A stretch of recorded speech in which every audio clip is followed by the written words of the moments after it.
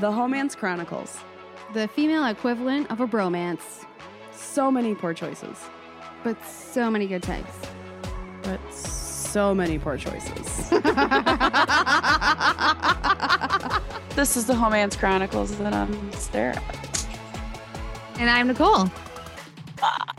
I got so excited about telling y'all about our hoe this week that I forgot that we started recording. Here we go. Yep, sure did. And Nicole's just staring at me. Are you gonna do it or no? I was just like, well, hopefully she remembers to cut out this beginning. No, we're gonna keep it in. We're gonna make him suffer. Just kidding. Okay, so we are back with another hoe of history this week, and it's gonna have to be a two-parter, y'all. This lady had quite the life, and the fact that she is from like the early 1800s, it's so awesome to have all this information on her. So, all right. Well, me and Sir William are strapped in. Oh God, and knocking mics over. Actually, that did not make a lot of noise, but it was funnier than it sounded.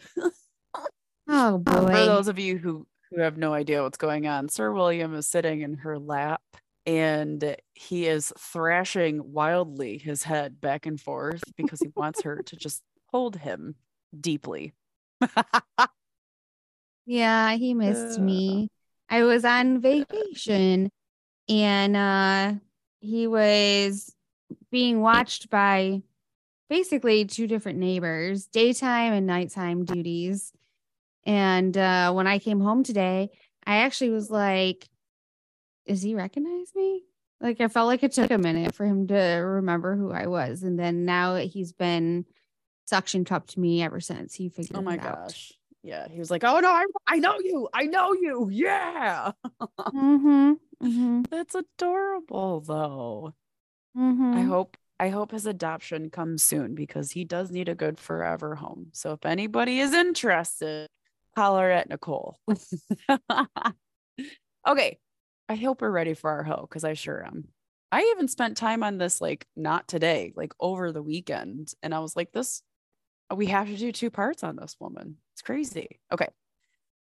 So our hoe this and next week is Emma Goldman. And she was born in June of 1869 and she passed away in 1940. So she had a fairly good long life. She is from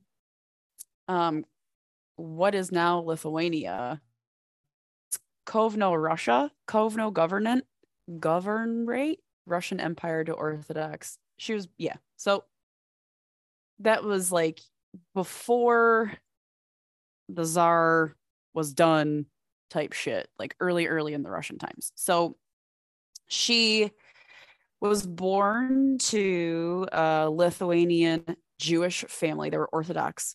And usually we don't go far into like the moms and dads on this, but I feel really important on this one because it really, I can't stop watching him. And then I've got August in my lap who won't let me live my life either. So I know. Sir William does this thing where I call it air swimming. He looks like he's swimming, but he's clearly not in water. So oh, really? I would call that more like a claps his little paws to the, up top and then brings him down. It's hilarious. Yep, there he goes. Oh, there he goes. Anyway, okay. So usually we don't go into the parents, but I felt like this one, it was because she had a lot of commentary on a lot of her life. So she injected a lot of her thoughts into the stuff that happened when she was younger and they were recorded. So here we go. So her mother, she had two children for their first husband, but he actually ended up passing away from tuberculosis and she was completely fucking devastated. Like, so much so that her parents actually arranged a second marriage for her. And Emma says, whatever love she had died with a young man to whom she had been married at the age of 15. So at 15 years old, she was married and she was so deeply, deeply in love with this man. They had two children and then he passed away. And then she had to get another, she was like in an arranged marriage. So apparently, Emma says it was mismated from the start. Her father, Abraham Goldman, who is a fucking scumbag, invested her mother's inheritance into a business that quickly failed. Pattern emerging, not Mm. like our typical pattern, worse. So after that, they had little to no money and little to no emotional connection. Well, no emotional connection at all. So the parents were like, we don't like each other, but we're making this work. It's for the kids. So it made home life incredibly tense for everybody. And so this is when Emma was born, of course. And then when her mother got pregnant with Emma, um, her dad hoped that she would be a boy, because if she were to be a female, that would mean he was a failure. She was the first and only girl of 4 children. So he did, in fact, have his 3 boys afterwards. Her dad would beat them all the fucking time, especially her, because she was the most rebellious. And I think it's because she was the first. He had some issues with her being a female. And her mother literally made no attempt for this man to stop or help her kids feel better or safe. And she would rarely even get involved in what was going on. So later, Emma speculated that it was her father's temper to sexual frustrations, which, yes, probably. That's odd. Yeah. I mean, so like as the story evolves, I'm going to tell you a lot about like what she went through, and like the way she interjects into these stories is like, I can't wait to get the whole out. But anyway, so she had 2 older half sisters, and they were actually around. The eldest, her name was Helena. She was like the motherly of basically everybody in the family. So she provided the comfort like that her real mother lacked. But the second was total fucking bitch. And then her younger brother, the first of the boys, passed away when he was sick. So minor tragedy. I don't really know what happened. So then the family moved into a village where her pop ran an inn, and she felt a little tingle for a little servant named Petrushka. So like she wasn't that old when she recognized that she was feeling a little tingle for him. She also witnessed at this time a peasant getting whipped with one of those, like, it's a stick and it's got the 5 things at the end of it. So it's like one of those weird whips, like inflicts more pain. And it literally changed her life and contributed to her lifelong distaste for violent authority. Dun, dun, dun. I wrote that too. So when she was 7, yes, after the little tingle happened. So like she was 7, younger than 7, and she was already feeling away for some boys. My goodness, Emma. The family moved to the Prussian city of Königsberg, which was also part of the Russian Empire, and she was enrolled in Reschule, which was like a secondary school. She had a teacher that would beat the kid ruler, and she even was lucky enough to get a male teacher that liked to molest the young girls. She managed to get him fired, and that was like her first little victory. She had And it's like befriended Sir one of William's the other. clapping for the victory. Yeah. And so like she ended up befriending an older person in the school system that would listen to her, and so that was like the one bright spot when she was really young. She also was accepted into the gymnasium, which is like a prep school in that area in that time. So like I believe like Austria, anything, I feel like the Russian Empire kind of covered gymnasiums at some point. Okay. But so everybody basically gave her like the go ahead, but her religious teacher wouldn't give her a certificate of good behavior, so she couldn't attend. So like she wasn't necessarily full on against religion, but she was eventually an anarchist. So I don't feel though as though she had any kind of religious inklings at all, not even at home, because she was Jewish. don't think they practiced it that much. So I Okay. don't know if her religion teacher was Jew or not, but yeah. So again, this is like early 1800s. So again, her dad was a total fucking slub. He took them to the Russian capital of St. Petersburg, where he had one store after another fail. He would open a store and it would fail, open something up and it would fail. So eventually the kids all had to go to work. So as a teenager, Goldman begged her asshole dad to let her return to school. And in response to this, he threw her French book into the fire and shouted, "Girls do not have to learn much. All a Jewish daughter needs how to prepare glut fish, cut noodles fine, and give a man plenty of children." What an awesome guy. All right. Yep. So, in spite of that, she did keep up on her own education, and she eventually read the book What Is to Be Done, published in 1863, about a young woman who adopts a nihilist philosophy, escapes her shitty family to live freely, and organizes a sewing cooperative. This is something that continued to inspire her throughout her life while she was dreaming, or what she was like, going through it. She was dreaming of escape, and her dad was just insisting on her having a domesticated future, and she was just not having it. He tried to arrange for her to be married at the teen, and she obviously was like, "You can get fucked. I'm not doing that." She probably didn't say that though, of course. They continuously fought about it, and he actually complained that she was becoming a loose woman. Like at 15 years old, she was a loose woman. Oh, wow.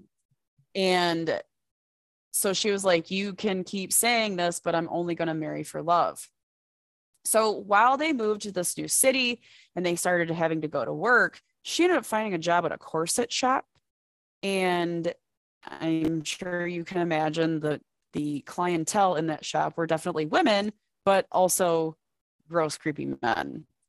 And she was working Oh. there. She would have to fend off like the super gross cops and stalkers, like police officers. But again, this is in Russia and the Russian Empire, so it's not like, I mean, let's be honest, it'd be the same fucking anywhere, still is. Who am I trying to kid? So at one point, she was taken back to a hotel room for what she called a violent contract that forever soured her intentions with men. So I'm pretty sure she got raped Yeah. aggressively. And I have to assume, based on what I read, was that she was essentially like coaxed into the situation, like super lied to, and she was expecting something different than what actually happened.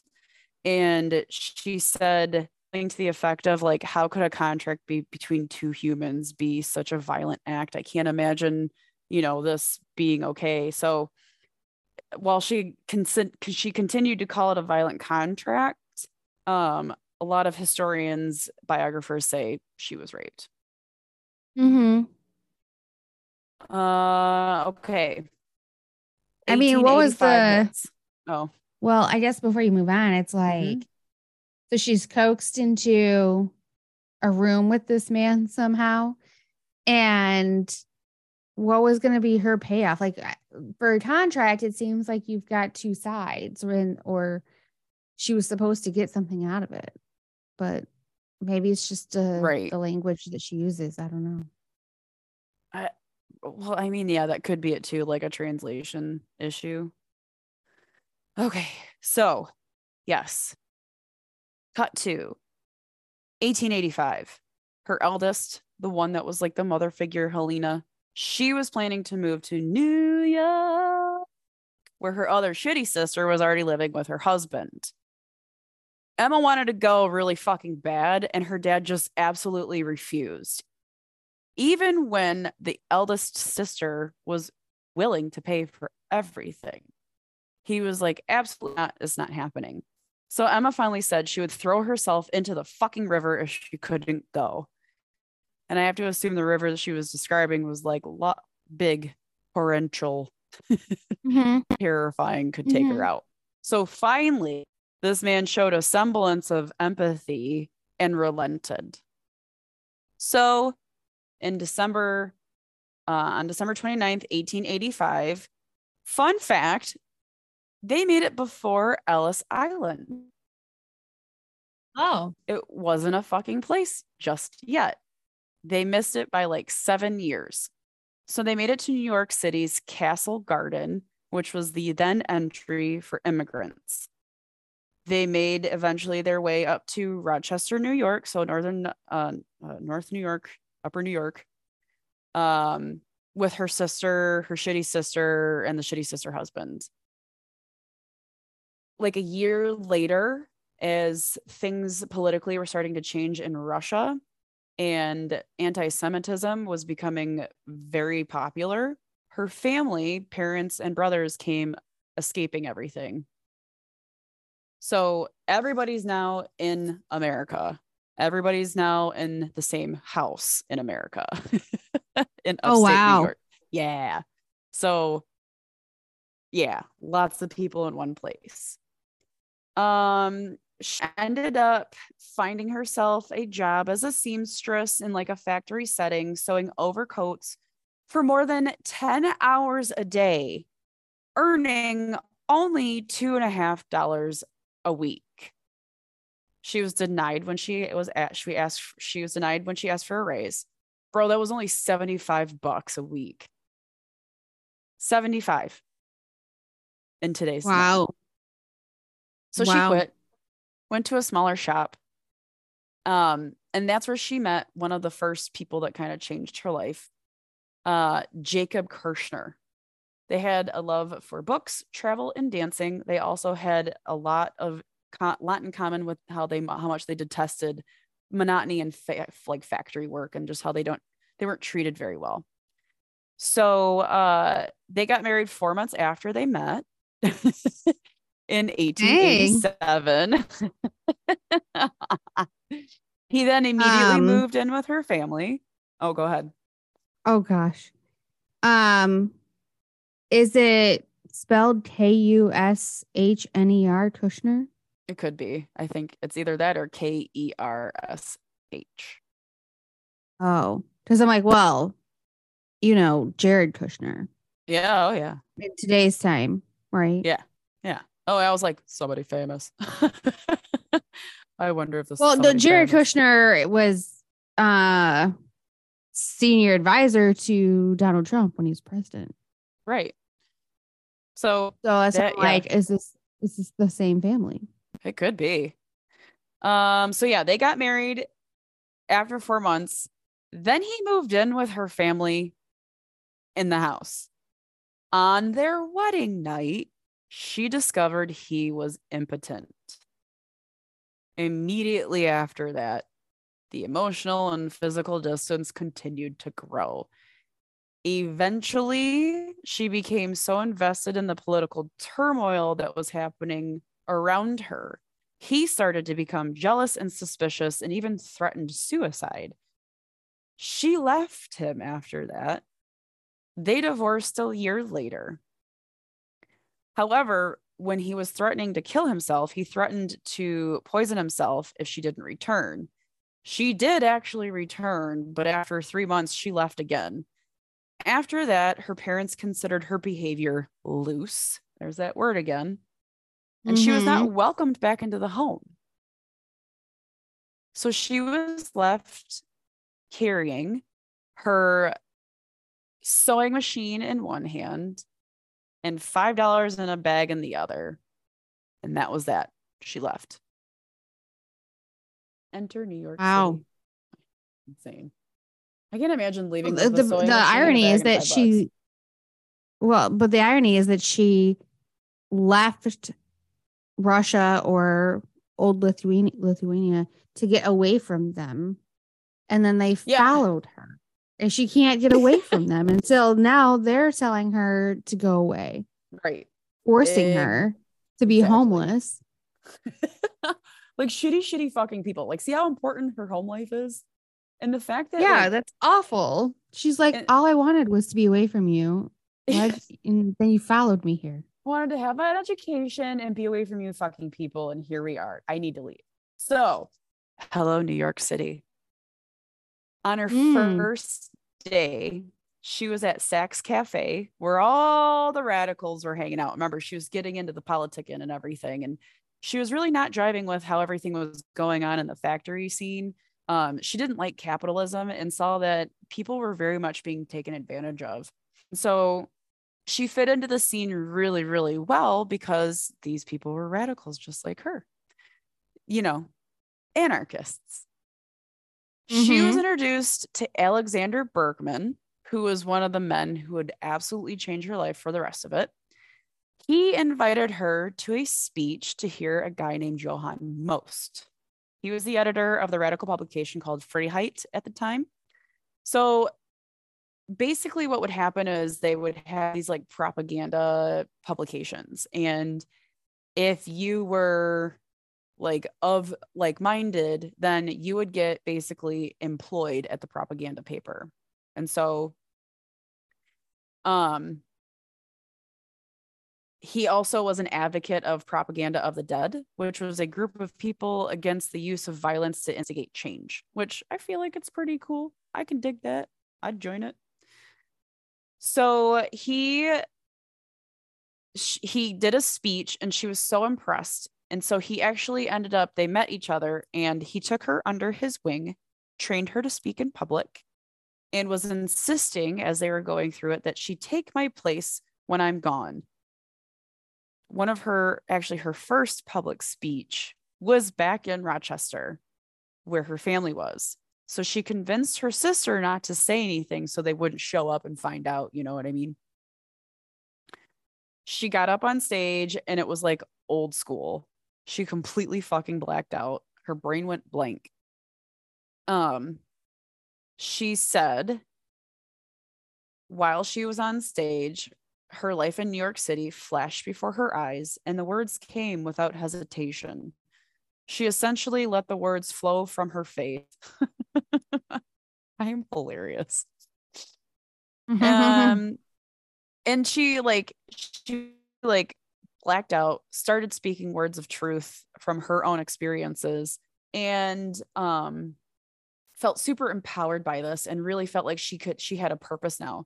So she traveled and started speaking in different areas and cities and places this word of Johann Most and his publication Freiheit.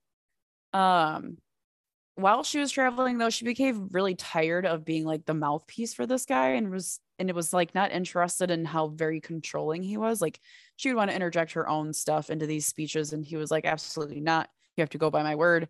And she was like, nah, I'm done. So then she left and went to a publication called The Anatomy. All good friends with Mr. Alexander Berkman, who she referred to lovingly as Sasha. Okay. She and Sasha moved into a communal apartment after becoming lovers. They lived with his cousin, Modest Frida Stein, who was important in the anarchist, what is it called? Anarchist groups or whatever. And they moved into an apartment, like I said, a communal apartment with them. In 1892, Goldman, Berkman, and Stein joined forces and opened an ice cream shop in Worcester, Mass. It sounds like an attorney's office, not an ice cream shop. Right. And like, ice cream shop. But then a few months after operating the shop, they elected to participate in the Homestead strike situation that was in Pittsburgh. Okay. Now, Homestead strike was pure fuckery. It happened in June of 1892. A guy named Andrew Carnegie and his company, Carnegie Steel Company, were trying to strike a deal with the union, strike a union deal with the Amalgamated Association of Ironworkers. So, you know, the big, long, fancy word for this is a group of people who are for the workers, and this is a group of people who are not for the workers. The factory manager, Henry Clark Frick, absolutely despised the unions. He thought they were a bunch of crybaby titty babies. Absolutely not. I'm not going to give you guys any concessions. Fuck you, basically.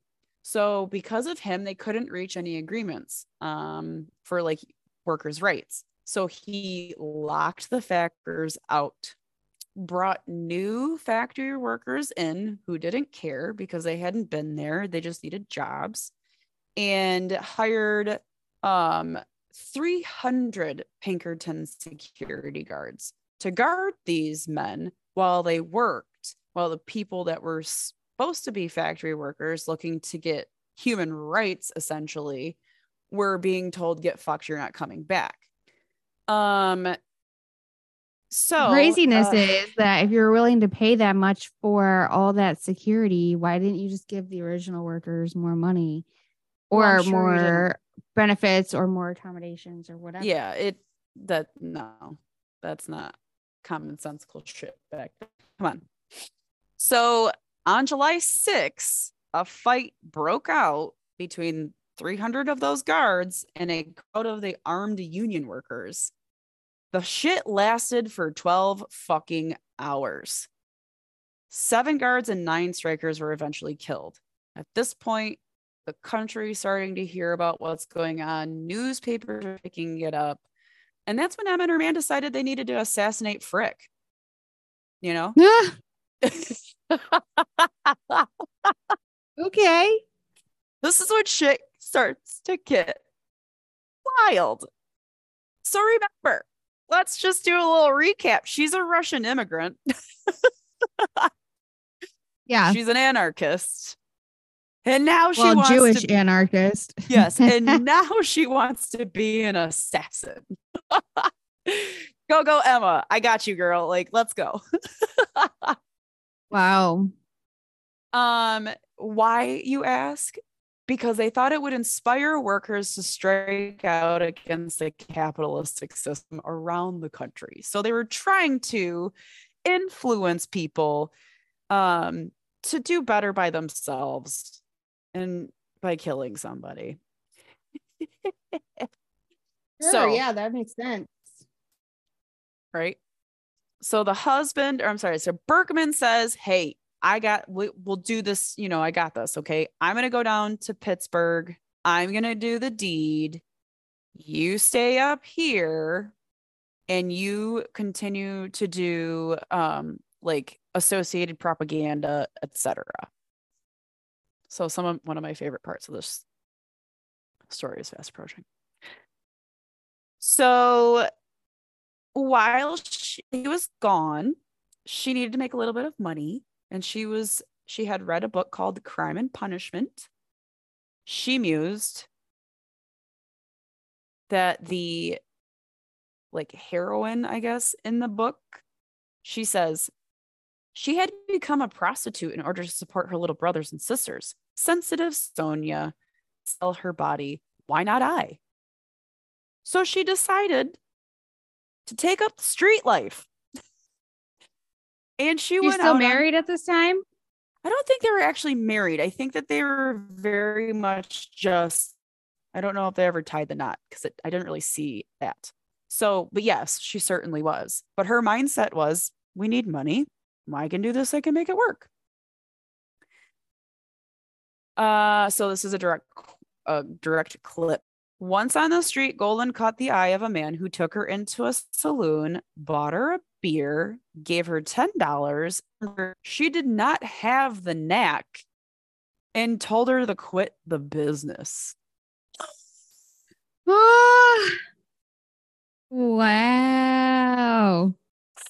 Listen, honey, you don't got it. Here's a beer and $10.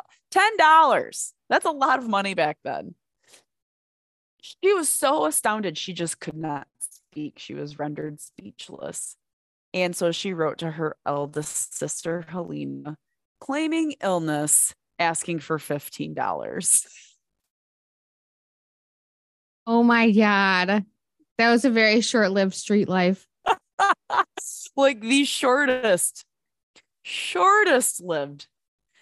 So on July 23rd, Herman Berkman got access to Frick's office while carrying a hand.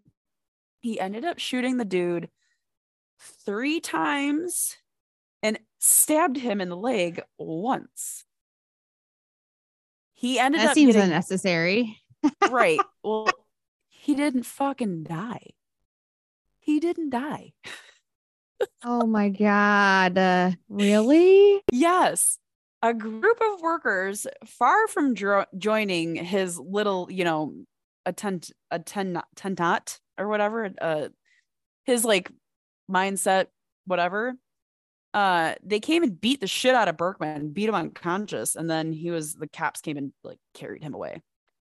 And so then Berkman was convicted of attempted murder and sentenced to 22 years in prison. I can't believe you shot him 3 times and he didn't die back in those days. Right. That's crazy.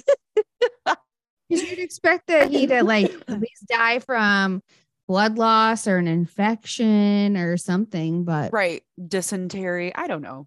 Who knows? I don't understand it either. But 22 years for attempted murder. So, at this point, police started after her, but they really couldn't find anything. So they tried to get her landlord to let her go. Or what is it called? Evict her. And also nobody supported what they did. Nobody in the radical groups and the anarchist groups, like everybody was like, really, what the fuck, guys? And even her mentor, most, condemned her actions basically publicly. So, while he was up on stage one day, she ended up making her way with a toy horsewhip. And she ended up on stage. Wait, hang on. So she brought her horsewhip to a public lecture and demanded when she was on stage that he explained his betrayal to her. Like he wasn't defending her actions. And he essentially condemned her again on stage. So, or he basically dismissed her. So she took out this toy horsewhip, hit him with it, broke it on her knee, and hurled the pieces at him. God. She's like, the drama. Fuck you. The drama. So she later says she regretted the assault, confiding to a friend at the 3, one does not reason. She's not wrong. She's not fucking wrong. So cut to 1894. So there was this thing called the Panic of 1893. And essentially the after effects in the United States was one of the worst economic crises that they'd ever experienced. Now they're at like the highest rate of unemployment imaginable, 20%. There were hunger demonstrations that basically gave way to riots on occasion. And at one point, she started speaking to a crowd of men and women in New York. There was about 3,000 people in Union Square, where she encouraged the unemployed workers to essentially take everything by force. But that was definitely a super misinterpretation. So she says, well, then demonstrate before the palaces of the rich, demand work. If they do not give you work, demand bread. If they deny you both, take bread. That's what she claims she said at the end, like after everything was all said and done. But absolutely not. Nobody was okay with it. Essentially, she incited a riot. So, or she didn't incite a riot. She basically was like encouraging people, and they thought she was trying to incite a riot. So later arrested when she was in Philly and returned to New York City for inciting to riot. And while she was on the train there with the cops, he said he'd reduce the charges if she started to like give up all of her rebel friends. And she was absolutely not interested at all. So she responded by tossing ice cold water in his face from the glass that she had in her hand. So while she was in custody, like detained or whatever, she was interviewed by a couple of people, and one of the reporters called her a modern Joan of Arc, but she was still sent to jail. Well, yeah, because I mean, a journalist's opinion of somebody isn't going to change the sentencing. No, certainly not. I think that even though she like had the positive publicity, the testimony that the like cop gave, and the fact that district attorney questioned her about her anarchism, as well as how she was an atheist, and essentially the judge was like, you're just a dangerous woman. And so she was only sentenced to 1 year. But that's when she ended up having an attack of rheumatism, and she ended up making her way into infirmary, where she found a doctor friend, and she decided she was going to start studying medicine. So not only was she studying Jail? medicine, yes, Okay. in Blackwell Island Penitentiary. Okay. So while she was in there, not only did she start studying medicine, but she was also reading books by American activists and novelists and poets and philosophers. And so she was released after only 10 months. She didn't even have to serve a full year, which is just 2 months shy, but still. When she was released, there was a crowd of nearly 3,000 people that greeted her at the Thalia Theater in New York City. And after that, she soon became swamped with requests for interviews and lectures. So, like, okay, girl, you finally got some positive publicity out of it. You don't have to pretend like you're going to go ahead and be a sex worker in the streets. Or assassin people. Yeah. That too. So he wanted to make money, and she decided that she wanted to continue the medical studies that she had started when she was locked up, but she wanted to go into midwifery and massage, which were not options in the US. So what does she do? Quickly sails over to fucking Europe to attend lectures in London, Glasgow, Edinburgh. That's where she also met renowned anarchists that were from the European era, or from the European side: Enrico Malatesta, Louis Michael, and Peter Koprin. Yeah. And eventually in Vienna, this is what she received her 2 diplomas for midwifery, but she went immediately back to the US to put them to use. So Again, these women in this trend of at some point they end up in Europe.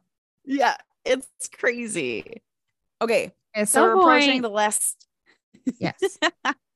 Yeah, but also like all the time it takes to sail over there, do the lecturing, learn everything, and be like, okay, I'm gonna go back now. Like, it's just so much picking up and leaving. Like, I feel there's no foundation for any of these people. Like, I'd miss my cats. Shit. Okay, And it's so interesting that she wanted to go into midwifery, but it doesn't sound like she had children. no, not that I saw, but she didn't get married till later. So she went from being in jail and having these having nothing, to all of a sudden being famous. People are asking her to do lectures. People are asking her to perform midwifery duties on them. She was actually the first cross-country tour by an anarchist speaker in the United States. Then she ended up going back to Europe in November of 1899 to speak more. This is where she met another Czech anarchist in London. And that's where they went then to France to help organize the anarchist Congress that hung out like on the outskirts of Paris. Wow. You know what's So interesting is that she doesn't believe in religion, but she believes very hard in not believing in it. Like, believing, yeah, yeah, like she has such a strong sense of belief. It's just in choosing to not believe in it. Like, it's so weird. Like, yeah, and I don't know. I just feel like I'm not very religious. I don't practice any type of religion by any means, but I'm also not an anarchist. Like, I'm not like, I I guess, think the that definition is passionate. right, but I also feel like it could be a possibility the definition of anarchist back then was a little bit light compared to what it is now. Okay. But I'm like, man, she really chose to dive into not believing. And she also, don't forget, was a proponent of nonviolent authority, but she continued to justify acts. We'll get into it. So she ended up going back to the States and moved to Chicago after the guy from the Czech anarchist came and immigrated from London. So they ended up moving to Chicago where they shared a place with a bunch of her friends. Okay, so next section and our last section for this episode. There's so much more. Okay, so on September 6, 1901, a guy named Leon Sigla, I can't say his name. I'm fucking bad at it. His name is Leon C. And he was an unemployed factory worker and an anarchist. He ended up shooting President William McKinley twice during a public speaking event in Buffalo, New York. He died 8 days later. Of course, Leon was immediately arrested, interrogated around the clock. When he was being interrogated, he claimed to be an anarchist and said he essentially was inspired to act after going and attending one of the speeches that Goldman gave. So immediately they were like, fuck yeah, we got her again. So they went and used that as pretext to charge her with helping to plan McKinley's murder or assassination. They found her, remember, Buffalo, New York. They found her in Chicago, where she shared that place. And she ended up getting arrested with 10 other fucking people. So they're like, oop, little rat's nest, let's get you all.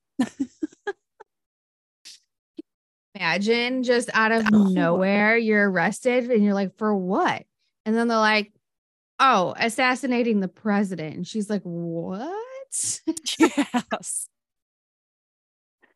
Yes. Hang on. Who? That's cute.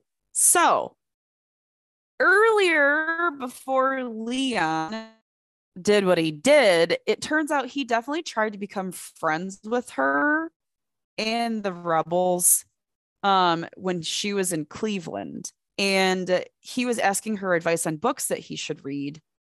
In July of 1901, he appeared at a place that like one of the rebels' houses, and he was asking a bunch of really weird questions, and they kind of like assumed that he was like an undercover cop or like somebody trying to spy on.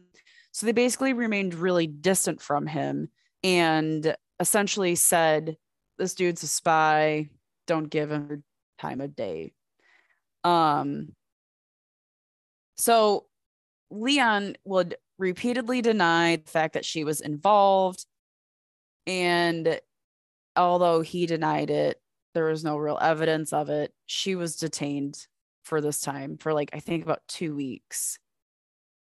then they finally recognized that none of them trusted him as an insider, so they all got let go.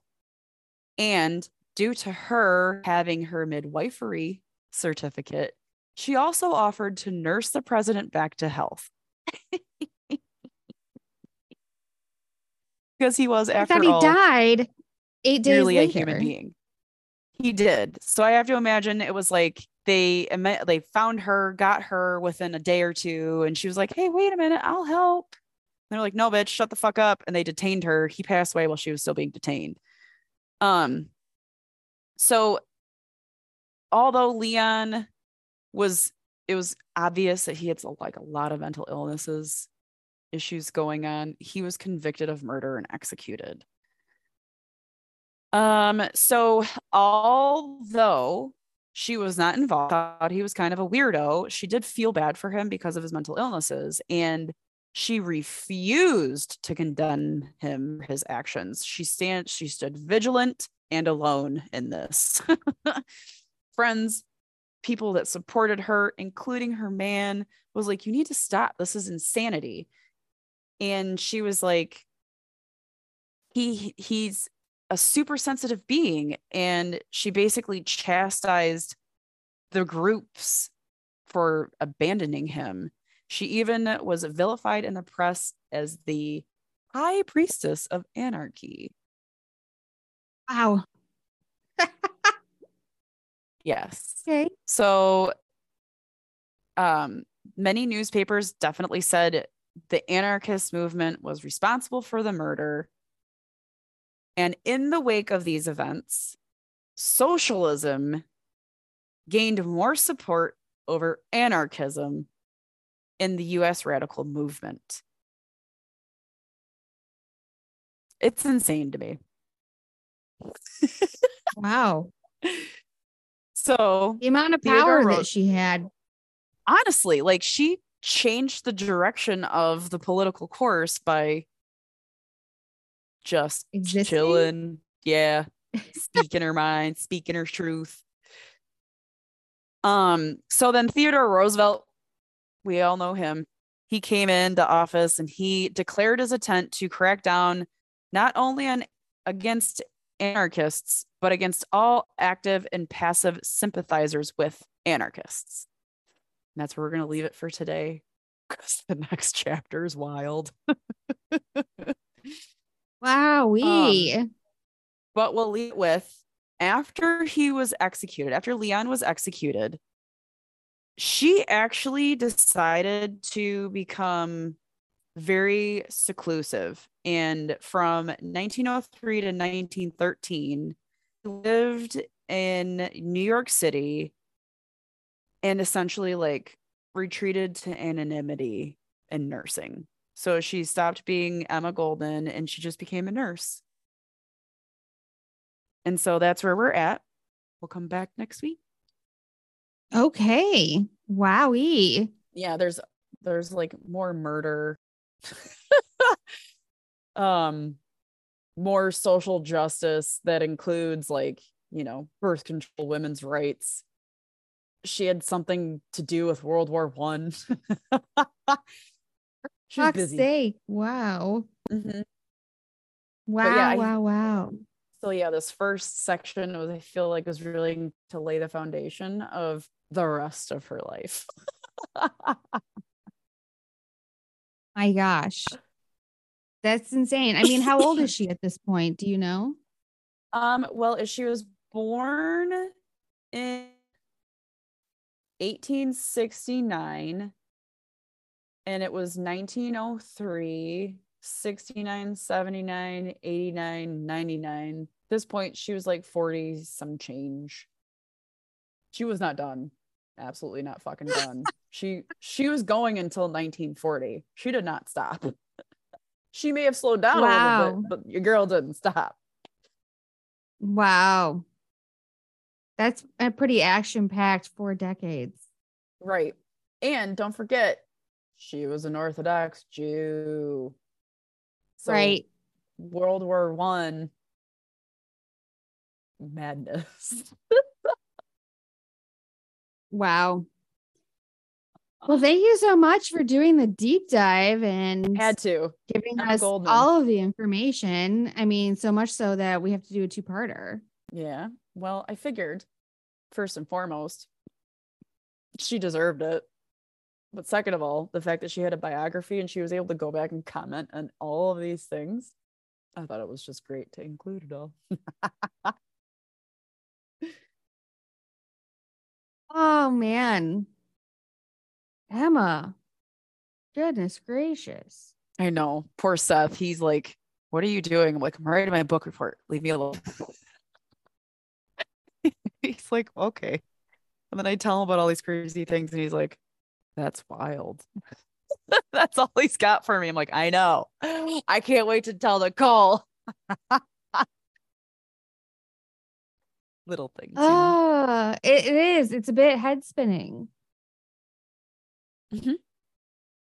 Oh man. Okay. Well, thanks for covering her. And I can't wait to hear the rest. I Good can't wait to Lord. tell everybody. I know. It's just as action packed. Truly. So I guess that means it's Atta Girl time, which Yeah. Atta Girls are where we pat ourselves on the back for something good that we've done or something good that's happened to us. I And can't stop laughing at you two right now. at me and Sir William. Yes. Yeah. Yeah, you know. He likes to cuddle when it's on his choosing. Like Mm-hmm. he has to be the one to initiate. Oh yeah. It can't be because Absolutely. I want to. No, So he's a cat. he was like He's a cat. scratching at me. So I'm like, okay, I'll take the cuddle time because Hilarious. it doesn't happen that often. It's got to be on his terms. Yeah, I get it. Same way. Fuck. So my Atta Girl is that I finally made it to Napa. It was a trip that was planned in 2020 that got canceled because it was going to be in May of 2020, and obviously the world shut down in March.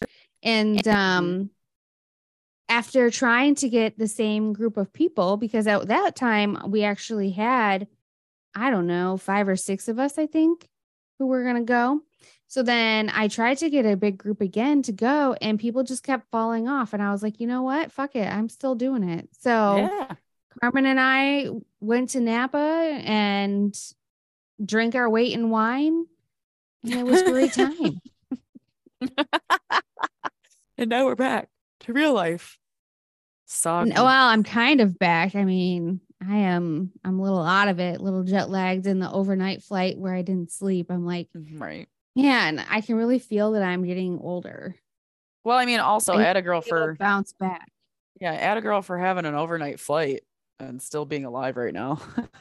I would have canceled. Like, we're not doing it this week. Sorry. I thought about it. I thought about it. So y'all are lucky she didn't. Right. Right. No, I mean, if I would have had to given the story, then I probably would have had to cancel. But I assumed you had already done the work and everything, and I just had to listen. So yep, which is fair because I do that to you sometimes. I mean, it wasn't strategic on my part. It just happened to work out that way. That I did it last week and it was your turn this week. So yep, here we are. After you did the work, I wasn't gonna cancel and be like, just kidding. It's perfect.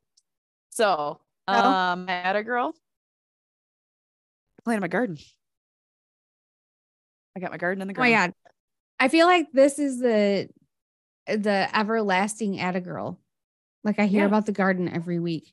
There's a lot of stages involved. Let me tell you how we went to a horse farm in Linden, Michigan, middle of nowhere, and collected so many bags of composter topsoil free. Of course, we put in the work, did the labor, gas, whatever. Well, Seth, 2 days in a row, was hauling dirt back and forth, emptying them into the buckets And then finally last night we got them both full and I started planting my plants and I'm very excited.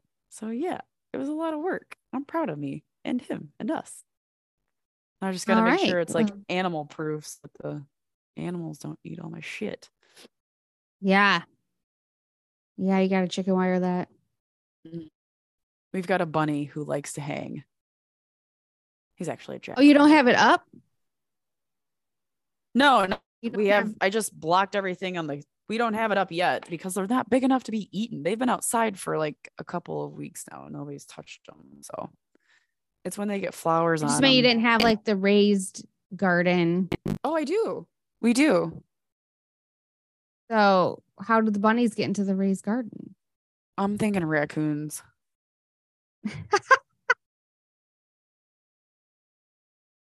Get these bunnies that like to hang out. I'm like, well, the bunnies can only get it if you plant it in the ground.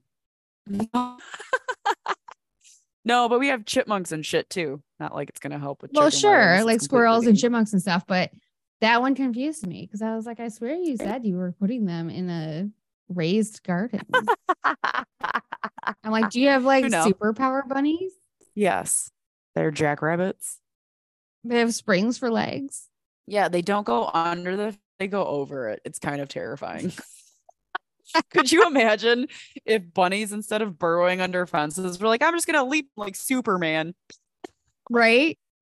Oh man. There is a squirrel though that is very territorial and also massively huge and taunts the dogs on purpose.